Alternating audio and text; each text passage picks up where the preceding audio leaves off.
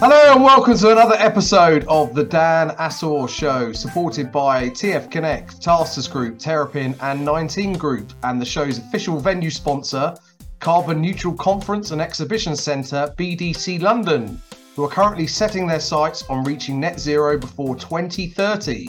Visit bdc.london for more information. Please check out all of my content on danassor.com and be notified first about new episodes by subscribing to my YouTube channel and by following me on Apple Podcasts and Spotify platforms. Duncan, let's to start off with, for those that aren't aware, it'd be useful if you could just give a brief introduction to the business that you're a chief exec of. Sure. Firstly, thanks for having me on the podcast. I feel like I'm following some previous guests, so very honoured. Rapid News Group, been around for a while now, but probably only a grown-up business for the last 10 years.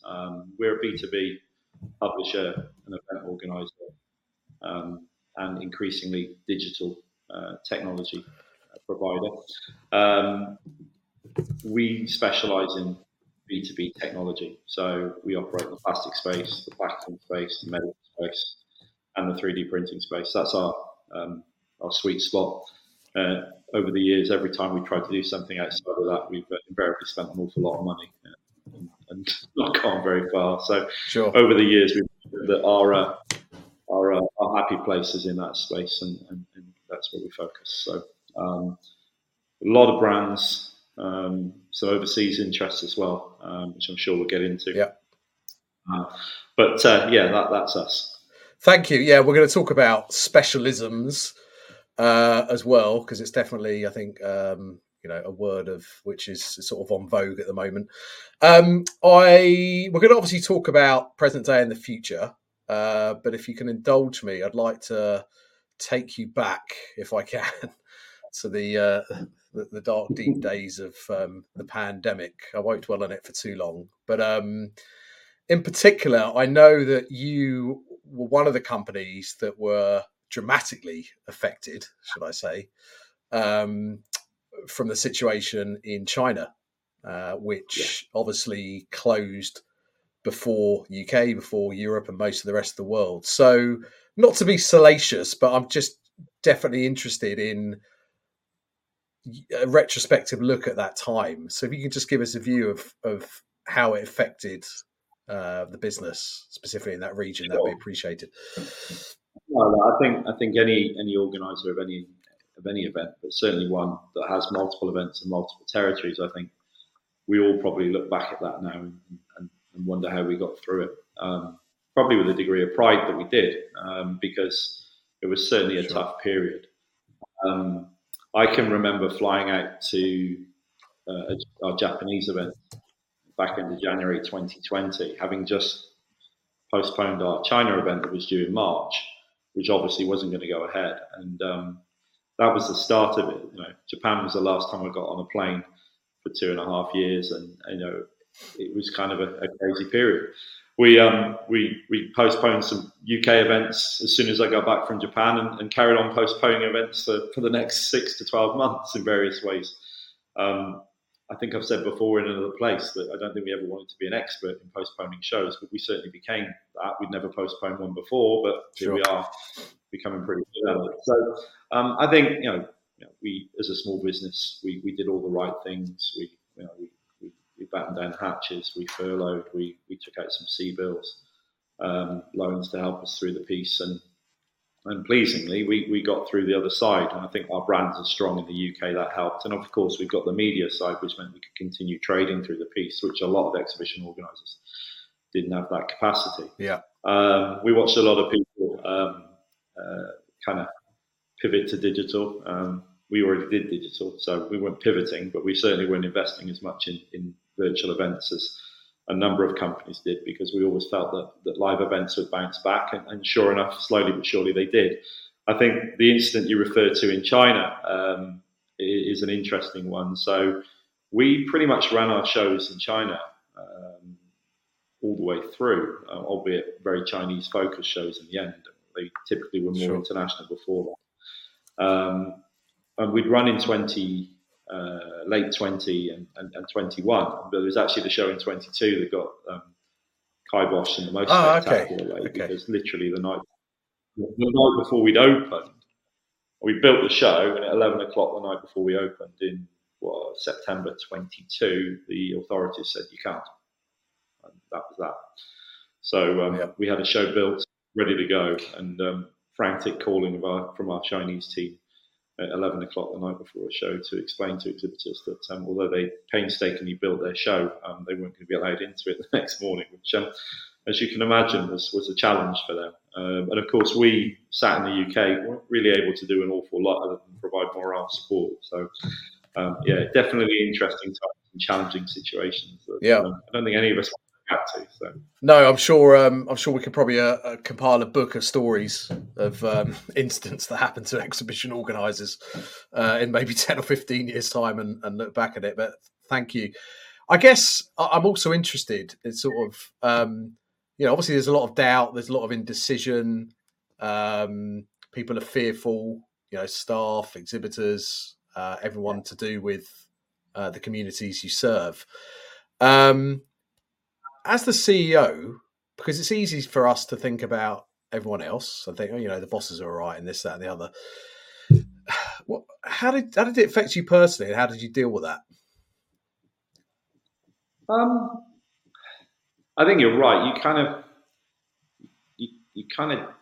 You want to look after your staff first and foremost, and I kind of took solace in the fact that we were always trying to do the right thing by them, as difficult as it was in case. Sure. We kept the staff informed of where we were. We were really sort of open and honest about furlough and what that meant and what our plans were coming back. And largely, people stuck with us for sure. And I think every event organizer experienced this. There were some that felt that the sector was just too risky to continue relying on getting their mortgage paid from, and decided to leave. And I think that skills shortage will continue to hurt us as an industry for a period of time until it rebalances. But I think, I kind of slept at night knowing that a lot of other organisers were in the same boat. And actually, obviously, I joined a lot of the AEO calls at the time. And, we were all sort of rowing frantically trying to bail the boat out. But at least I took solace in the fact that there were a lot of us in the same boat. And that, plus the fact that, you're trying to do the right thing. We always knew that we had robust brands. We got a lot of support from our customers, and so those things kind of made it okay. But for sure, there were mornings when I start work at 8 o'clock, and by 9 o'clock, I think this is going to be one of those days again when the government took a left turn and we thought that we were going right and that kind of stuff. But as a leader, you kind of have to try and put some of your own personal feelings to one side, because at the end of the day, I'm responsible for people paying their mortgage. That has to come first over your own personal sort of challenges. Sure. It's interesting. Lots of people have said to me about the power of the community, all levels during that time, and how no one wanted to be in it, but the fact you're all in it together definitely helped. So strength through adversity, I think. Well, interesting enough, one of the most interesting things to come out of that was, we're up in the north, so we're not really on the circuit from an event organizer point of view. But we're members of the AEO, and obviously Chris was working really, really hard on behalf of us all with government. And those calls that were sort of CEO-based calls actually meant that my connections were probably expanded in terms of colleagues that were in the same role. And some of that's actually resulted in us doing some really interesting co-locations down the road, which so there are positives that came out of the chaos. And that continues to be the case. So, you have to take the positive from all of this stuff. Otherwise, you go stir crazy. So every little win celebrated hugely, and that kind of carried us through the next chaos piece. So, definitely a learning experience, and we're better for it, even though it didn't feel like it at the time. Thank you.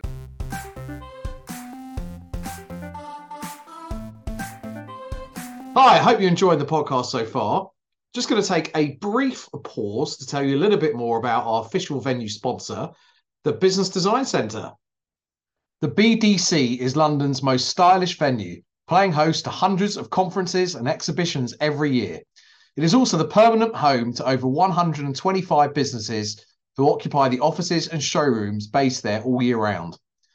Opened over 36 years ago in 1986 and formerly the Royal Agricultural Hall, the building was rescued from demolition in 1981 by entrepreneur Sam Morris and was fully restored and reopened as the UK's first integrated trade exhibition and conference complex. Today, the BDC attracts almost 1 million visitors every year. Sustainability is at the forefront of everything they do at the BDC, with a goal to reach net zero before 2030. For over 13 years, it has been a certified carbon neutral venue, and the steps they have taken to improve their impact on the planet have been recognised within the events industry and further. The BDC has received recognition with multiple awards, including Exhibition News CSR Award in both 2018 and 2019, and more recently the EN ESG Award in 2022. Please visit bdc.london for more information. Now back to the podcast. Want to talk about the business as it stands today, and then obviously talk about some challenges for the industry. Having a good look through your website, some of your material, what I get a sense of running through the descriptions that I read is the theme that the business has always been about connections. Just explain what you mean by that. Well, look, we exist to bring businesses together. You can dress it up how you will, but in all the areas that we operate, our job is to bring buyers together with technology providers, and in hope that they will acquire technology and make their own organisations more efficient or more productive or more competitive in an international market, whatever it might be. And so whether that's readers reading a magazine and interacting with a print advert, which granted is less frequent these days, still an important part of what we do. Our digital plays where we do things like webinars or newsletters. Again, it's taking technology information to people who want to access that. And obviously the shows are the purest manifestation of bringing people together to access technology. So everything we do and all those sort of threads are ultimately designed to bring people together and create business. So we often refer to ourselves as a catalyst, and in all the sectors that we operate in, that's the mission. So great quality content, really good insights, hopefully a really good data set, and then we create the environment for those two to come together. Yeah.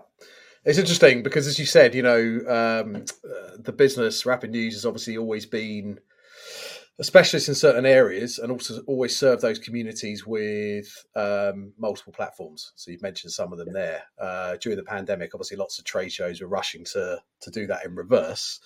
And what you do, again, speaking to, I've got the privilege of speaking to lots of CEOs at some of the organisers. Lots of the M&A activity in the industry is definitely being dictated by picking up shows, but also shows that have other media that are serving specialist communities. Do you see that generally? Do you think as an industry there's going to be more of that? So people are going to be, I think the word during the pandemic, I don't know how much it's used now, is omni-channel.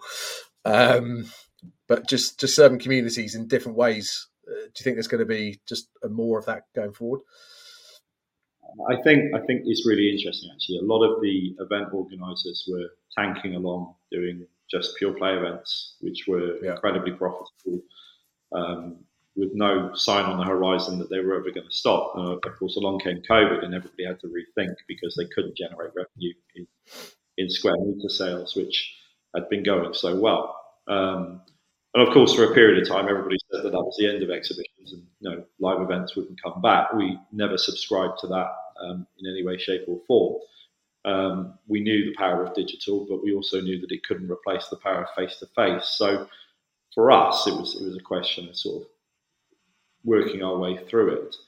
But the big underpin for all of that was our ability to talk to our audiences in multiple ways when we couldn't do shows. And so whether that was newsletters or webinars or the print magazine or the website or social media. And I think what you've seen is a number of event organisers that you might have termed previously pure play event organisers have now said, well, actually, maybe there is some value in the content team and the community around it. So I don't expect it to change, and I expect more organisations to kind of come towards the model that we've got. Although, to be fair, a lot of them are already doing a lot of work in the data space and in the insight space. So probably just doubling down and realising how important that element is if you want to retain a position in the community or the market that you serve. Sure. And you've mentioned data a few times, and obviously it's ever more important. And the ways that we can now manipulate data through AI and other technology, obviously, the quickens the pace to give us the insights that you just referred to. I mean, we've always seen data as absolutely key to what we do. If you don't have a good data set, then nobody comes to your shows, nobody reads your magazines, and ultimately you end up with shells that don't go very far and don't deliver. Sure. And that just results in failure.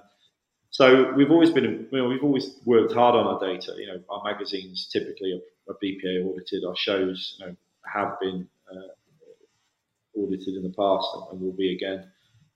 So from that point of view, I think data is absolutely essential. Without that, you can't deliver.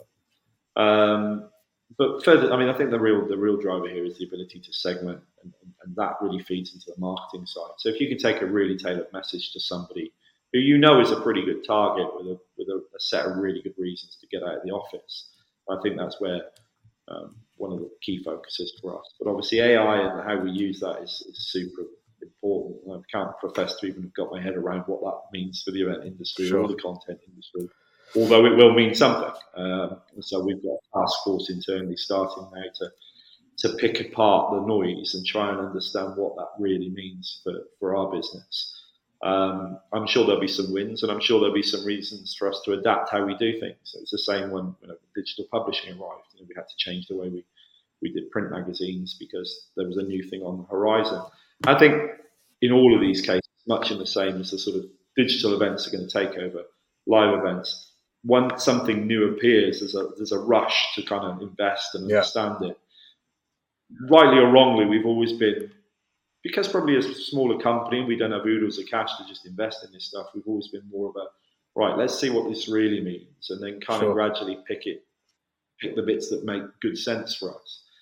But when I tried to do a virtual event on a CD-ROM back in the late 90s. It was terrible then. We knew it when we got the pandemic. And so we were okay with just sitting and waiting to see what the right course of action was. And actually the platform we use now span out of all of that. And it's kind of been a digital platform that now has become more of a live event platform. But what it does is it does enable us to extend the time that the live event is viable for our exhibitors. And so we've used some of that, if you like, virtual event technology to enhance what we do. So again, a good example is waiting to find the sweet spot in the technology to help us accelerate our mission rather than ploughing millions or hundreds of into. I agree with you. Rather than just using it for the sake of it, I guess also as a relatively small business, you can test things quite quickly as well and see what works and what doesn't work. But there is a cost, if not in pounds, shillings, dollars, or euros, but in terms of people's time, and also in a smallish business, they've got their jobs to do, so need to be conscious of that. Yeah, that's possibly one of the most useful parts of the pandemic is we could do a lot of stuff. So actually we did get to work on the business in terms of the vision and some of the structure. So again, you take the positives out of a difficult situation and use it to your advantage. So You've recently had some shows, TCT360 at Birmingham, MedTech Innovation also in Birmingham in June, and Medilink UK. I'm reading those off my piece of paper. Always interested to know, sort of post-pandemic and post because we're that's in the rearview mirror. What are the main things that have you noticed in terms of the demands of maybe exhibitors, attendees, other stakeholders in your products? How have they changed, do you think, over the last 2 or 3 years? That's a good question. How long have you got? I think that we're trying to drag exhibitors to use digital technology to really enhance their experience at the show. And there's a real range of uptake on that. You've got some companies that are super on it, did proper outreach to the visitors before the show, had meetings scheduled when they arrived at the show, and have continued to do outreach subsequently. And there's some that just didn't use it at all. So you've got a real range in the space that we operate in. You've got sort of one-man band engineering companies at the lower end that have taken a small stand and it's their entire sort of focus for a month, but they're only going to do the show. And then you've got other companies that have got people, teams that can work the audience in a different way. So that's an interesting challenge, because we've obviously invested in the technology because we believe it will deliver a greater ROI to the customer. But actually getting them to really invest the time to understand how to do that is frustrating in some places. So that's a piece of work that we've got to handle. I think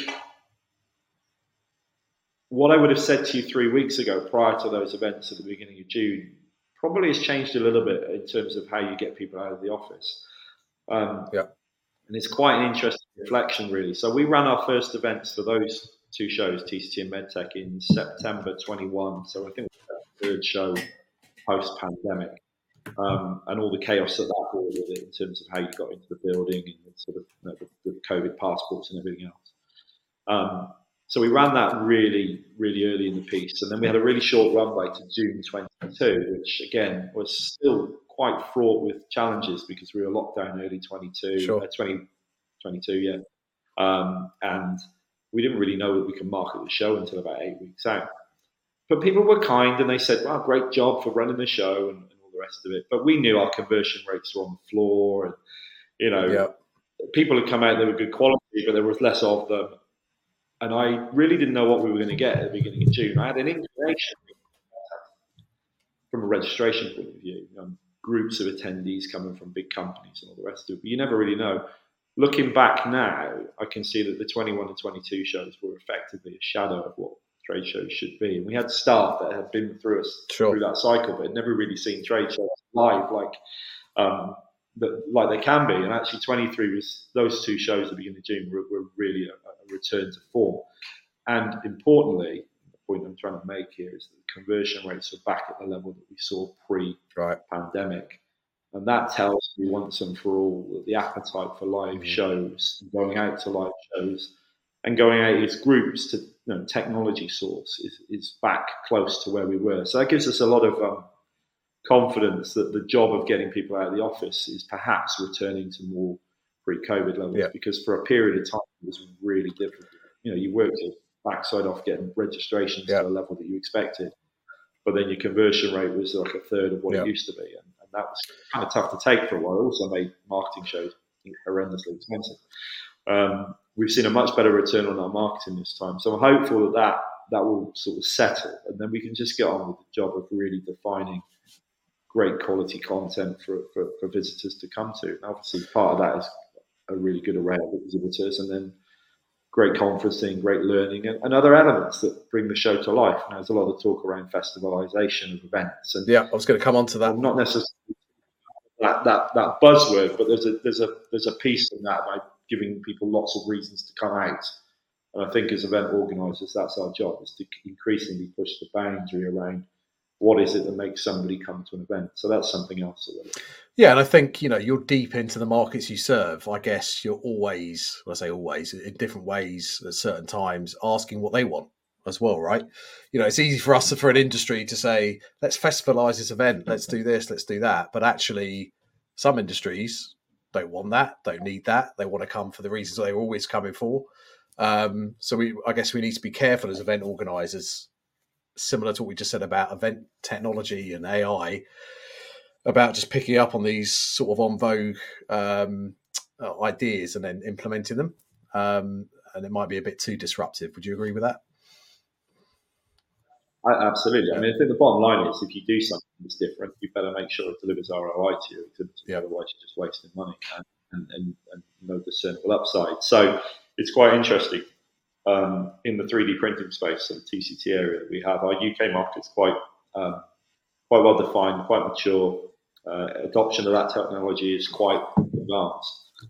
We're now into a sort of an education piece about how you optimize the use, how you choose the right technology. Whereas, in contrast, the Chinese show that we have, TCT Asia, which is in the same market, is very much about selling technology and introducing technology. So there are kind of different points in the adoption cycle, partly because the UK was an early adopter of the technology, and partly because China's a little bit further behind in that regard.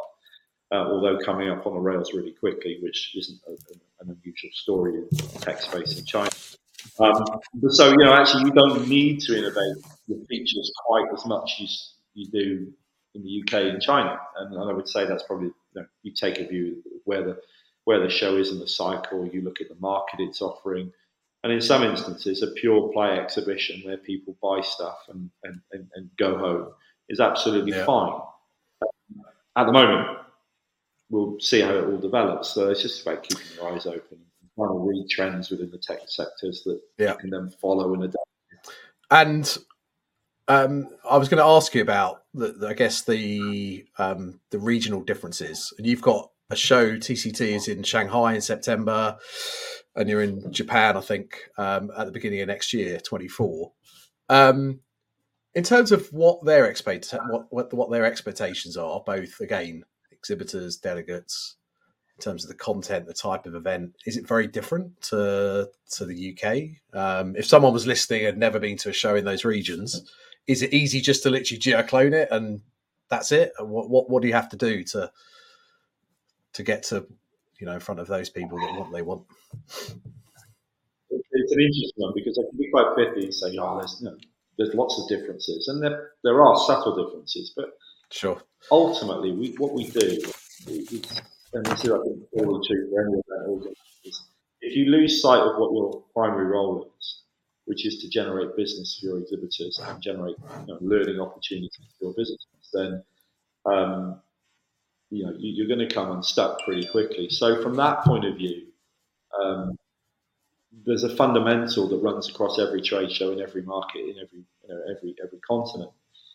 But from a point of view of say content on TCT, you might find that in the UK we'll be dealing with a lot of innovative ideas that come largely from the UK, and that's what our program would look like. In China or Japan, they're really keen to hear what's going on in Europe, so you have sort of slightly different geographic spread on the conference program.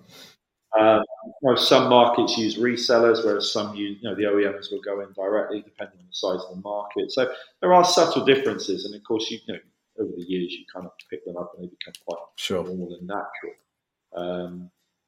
But ultimately, you just got to retain a focus on getting as many good quality visitors as you can through the door, because that means your exhibitors will rebook. Sure.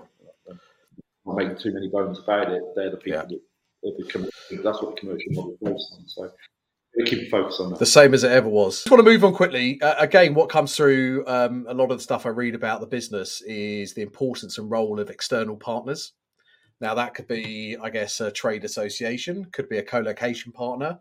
Bring that to life and the importance of partners in serving specialist communities that you operate in.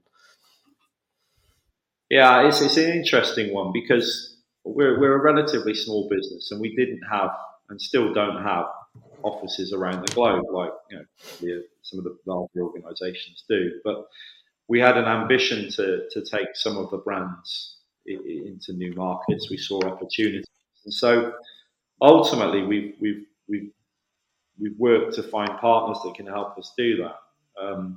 The majority do the heavy lifting operationally around shows in the countries they operate in. So, but we've got different models. We have a JV in China, which is a 50-50 jointly owned business with V&U Exhibitions in Shanghai, which is, believe it or not, will be our 10th year next year of running TCT Asia in China, which blows my mind because I can still remember the first time I got on a plane to Shanghai, and it wasn't that long ago. Yeah. We've got partnership in Japan. There's a slightly different partnership in America. We've had all sorts of different approaches. I think in the end, you pick the right partnership for the market you're operating in. One of the things we've always been really clear on is we have to do what's right by the market. So when we were looking in America, can we go ourselves? We had experience of running trade shows over their operations, so we even had that capability. But the market didn't need another show. It needed us as a 30-year experienced organisation in that space and another one over there to kind of come together to drive that event. So that was the right choice. So yeah, we could have run something ourselves, but actually it wasn't right for the market. And obviously over a period of time you work out a financial agreement that works well. And so we went that way. I'm not ruling out our own individual launches in other countries. But it entirely depends on the sector, the territory, and then whether you can find the right partner, which is also part of the issue. There are some territories we've been looking for partners for a decade and not found the person that you can sit down with and think, yes, I can do business with you. Whereas in other territories, it's been really, really quick. And I guess that's just the organic nature of the different territories you operate in. But gradually, as we've grown as a business, we get more and more people coming to us saying, "Hey, I can help you here, I can help you there." So a little bit. The visibility makes it a little bit more, a little easier to scout these people. But no, it's going into the pandemic. We made a decision. We'd done so much overseas growth that we were going to have a bit of a pause on it, and lo and behold, we had our pause. So we're back out there now, actively looking to develop our brands in new territories, particularly as travel's really starting to open up again. So sure, we'll see where that. So watch this space. Want to talk to you about talent. Again, I think it says on your website, we don't hire talent, we hire passion with talent. We create a good place to work and support good causes. What role do you believe company culture plays in driving, I guess, organisational growth, employee satisfaction? Yeah, I think it's really important that we do that. I think the workplace has changed hugely, and talent these days is rightly picky about where it spends its time. So it's important that we create an environment where people are happy to spend a large chunk of their waking hours. But we've developed from there. We've got a really good flexible working policy that we've built. That means that people can take work from home days. Sure. Throughout the year, and they can start when they want when they come in the office and finish when they want, as long as they do within sort of certain parameters. So we've worked hard to create an environment where it's interesting for people to come to work, but it doesn't overtake their own personal lives. And then you just want to develop people. What that means is occasionally good people leave you, which is frustrating, but you can't look at it and go, "Oh, I should have." I was trying to hang on to them. You kind of like let it go occasionally, and fortunately, one or two of them have gone and come back, which is always nice. Yeah. But we've got a really good group. I think the pandemic shook out some of the people who maybe weren't as invested in the company as we would like, because they naturally decided they were going to go off and do other things. I think the pandemic was really interesting for that point of view, in terms of getting any talent, good, bad, ugly, or otherwise, sort of assess what they really wanted to do in their lives. And what we've been left with, I think, is a really, really good group of people that we've then been able to adapt our environment. We're in a new office here, which is really, really nice compared to the one we were in pre-pandemic. So all of those things go towards creating an environment that hopefully people will come to work in and feel comfortable in. And then on beyond that, it's about making sure that we do the right things by people, develop them, support them, give them the opportunity to learn, put them on planes to amazing cities on the other side of the world that they never thought they were going to go to. And just create a situation where we build a real team. Now, we don't always get it right, and there'll always be somebody that you can't make it work for, and for that I'm always a little bit sad, particularly when they're really good people. But we're at sort of 50 people now, and when you get to that size, that not everybody is going to be a long-term hire. You hire a lot of people, and I have done over the years, and whilst I can look at a group of people and think they were all amazing hires, for each one of those, there's probably one that didn't work out for whatever reason. And sometimes that would have been our business, or not us not getting it right at that point. But we strive to make less and less of those mistakes, and I think we're making progress in those areas. Sure, thank you. So, I mean, I guess the message is, you as the leader, the business has to keep evolving to, retain, acquire new talent. There's been lots of changes over the last few years. I come from a generation where it would have been unheard of when I first went into work. I want to work from home, or can I leave this, or can I do that? And it can be difficult. Again, I've spoken to lots of CEOs, both on and off camera, that, they do things they got to do. Doesn't always sit with them because they come from, a different place or a different generation. But I guess you've got to move with the times. Yeah, I mean, look, my generation, I don't think it's a huge amount different to yours, Dan. I don't quite know how precisely how old you are, but looking at a lack of hair, they're probably about the same age. well, going into the pandemic, I always had a little bit of a suspicion about people working from home. Were they going to put the work Sure. in? Or they going to sat watching the telly? And I don't mind admitting that. And that's part of the evolution that I've gone through as a leader, is saying, well, actually, no, let's not set the bar for the lowest common denominator thing. So let's set the bar for the top people and people that are going to commit. And so we've got this really, really good, flexible, open policy, which is designed around allowing people to make adult choices about when and where they work, as long as they do that work. And so those people that do sit on the sofa generally get found out in that process. So that was a piece of me changing through the pandemic. But I think, as I said earlier, the pandemic changed the way a lot of people think about what they do and how they do it. But you have to evolve. I mean, I think when I started, I was in a classified sales floor at Miller Freeman in a tower block in Woolwich. When you made your sale, you stood on the desk, rang a bell, and then you got back on the phone, and we had no email, and one green screen between five of us. It was very different. And I think as much as that, you look back at that, and I look back at it quite fondly. It was a great grounding for me, but the world has changed and people's expectations have changed. And as a leader of a business that wants to attract new talent because it needs to, you have to adapt, and so consequently you make those shifts. Sure. I think the leader of me 20 years ago would look at this one and go, "Not sure you're the same guy, but that's okay. Yeah, I'm comfortable with it." Yeah, I'm sure we could swap tales of the early 90s when people used to smoke at their desks. So definitely a different world. You just now look back and go, "I can't believe that happened." Listen, Duncan, you've been with the business, if I'm not mistaken, for almost 18 years. Yeah, probably. That makes me sound really lots of, I guess, the younger generations, I think it's Gen Z, get them all wrong. People, they're not told that the messages, don't necessarily stay somewhere in one place. There's always something else that's maybe have a look at this and do that.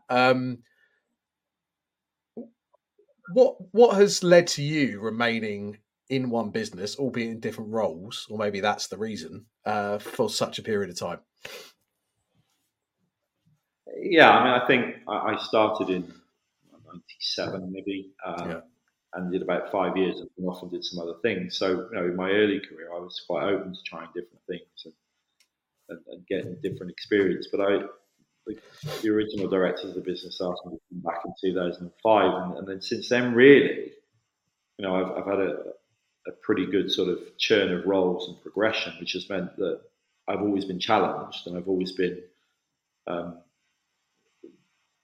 given additional responsibility, whether that was people or P&L, and so I've kind of grown up here, and obviously we've done some pretty successful things. So, but I'm now a shareholder as well. So from that point of view, my work is not done here, but I'm pretty personally invested in what we do. I think that's good from a point of view of the way I drive the business forward, and there's never a point where I don't put the extra yard in. But equally, I can see from outside that it might look as though, well, maybe I should have some extra experience. But I've had some pretty good experience in lots of different challenges, and whether that's crisis management through the pandemic and things like that, versus overseas development. So for me, it's been a fortunate path. Sure. Major shareholders back me to run the business for him, and been a big part of what we've done. So from that point of view, it's never been a situation where I've felt the need to look over the fence. And we've got a lot of people in the business who have been here for 10 years plus, who've been along the journey with me. So we've built a good core team here that, like I said earlier, if you look to develop people and you look to give them opportunity to develop their skill sets and their experiences, then hopefully you do retain good talent. And I think that's something we've been pretty good at. You touched upon it before, but just in summary, what do you think are the most important characteristic and traits for a good leader to have? Gosh, it's a Pandora's box of that one. I think empathy is important. I think when you lead a team, whether it's 10, 20, 50, the bigger it gets, the more exposures you have to personal challenges that those individuals have. And certainly in my younger years, I was particularly tolerant of the chaos that came with leading a team. And the challenges that kind of appear. I think over the years you develop an understanding, and that's partly to do with having your own families and all that kind of stuff. And so I think empathy is really important. I think just staying focused is really important. Where are we trying to get to? Lose sight of the mission, and you tend to drift. So that and reminding everybody that's within the group that you lead and keeping them on track is really important. And I'm just a big one for effort. I can forgive all manner of screw ups and mistakes as long as people are trying as hard as they possibly can. And that for me is really important. So, coasters need not apply. We want volunteers, not hostages, so to speak. Thank you. And obviously you run, obviously you've got publications, but obviously a good focus of your business is events. What do you love most? What do you love most about the events industry and hosting events? I think like anybody, I didn't set out to be an event organizer. I've listened to many of your interviews, and I don't think there's a single person that has ever gone, I definitely wanted to be in events when I was at school. Yeah. I think we all fall into it. But when you do, you find a group of people that are just so dedicated, creative, innovative, and focused. Again, when you've got, you think about when you turn up on site to build a show. There's a group of people that come together for that. Health and safety teams, floor managers, and a lot of these people aren't permanent employees. But everybody just gets on, and everybody focuses, and everybody wants to do the very best they can for the exhibitors and make sure it goes really well. There's something about that. So for me, that little bit of friction of excitement when you get on site for a build, and as a CEO, what the hell am I doing at the build? Rocking at 9 o'clock when it opens, but that's not the way I operate. I want to be there. I want to support the team. I want to be there to help troubleshoot or just pat people on the back. So, for that point of view, I'm always around the builds, and I still quite like that sort of thing. It's a physical manifestation of what it would be doing. So it's nice to be around. I think the thing that's also funny is the post sort of show blues, which I've seen. Yeah. Over the years, you do a show, and it doesn't matter whether it's in the UK or not. There's this sort of period where you've got this jet lag afterwards, which is probably the bit I don't like about it, because it's kind of, but also it's part of the process, and it's about reflecting on the success of the event you've done. So probably the actual bit of delivering the event is the best bit. I mean, nobody loves stressing over sales targets or operational cost lines, but that's part of the process. But if you go through that process, then delivering the live event and seeing the exhibitors having a good show and visitors saying it was amazing is probably the piece you would. Fantastic. Thank you. Listen, Duncan, really appreciative of your time. We wish you the very best of luck with the remainder of your shows this year. I know, as we just discussed, you've got a show in Shanghai. And you got Interplas, which is coming up in Birmingham as well in September. So we look forward to seeing the business and the shows and the publications going from strength to strength. Thank you, Dan. Really enjoyed the chat, and thanks for the opportunity. Thank you.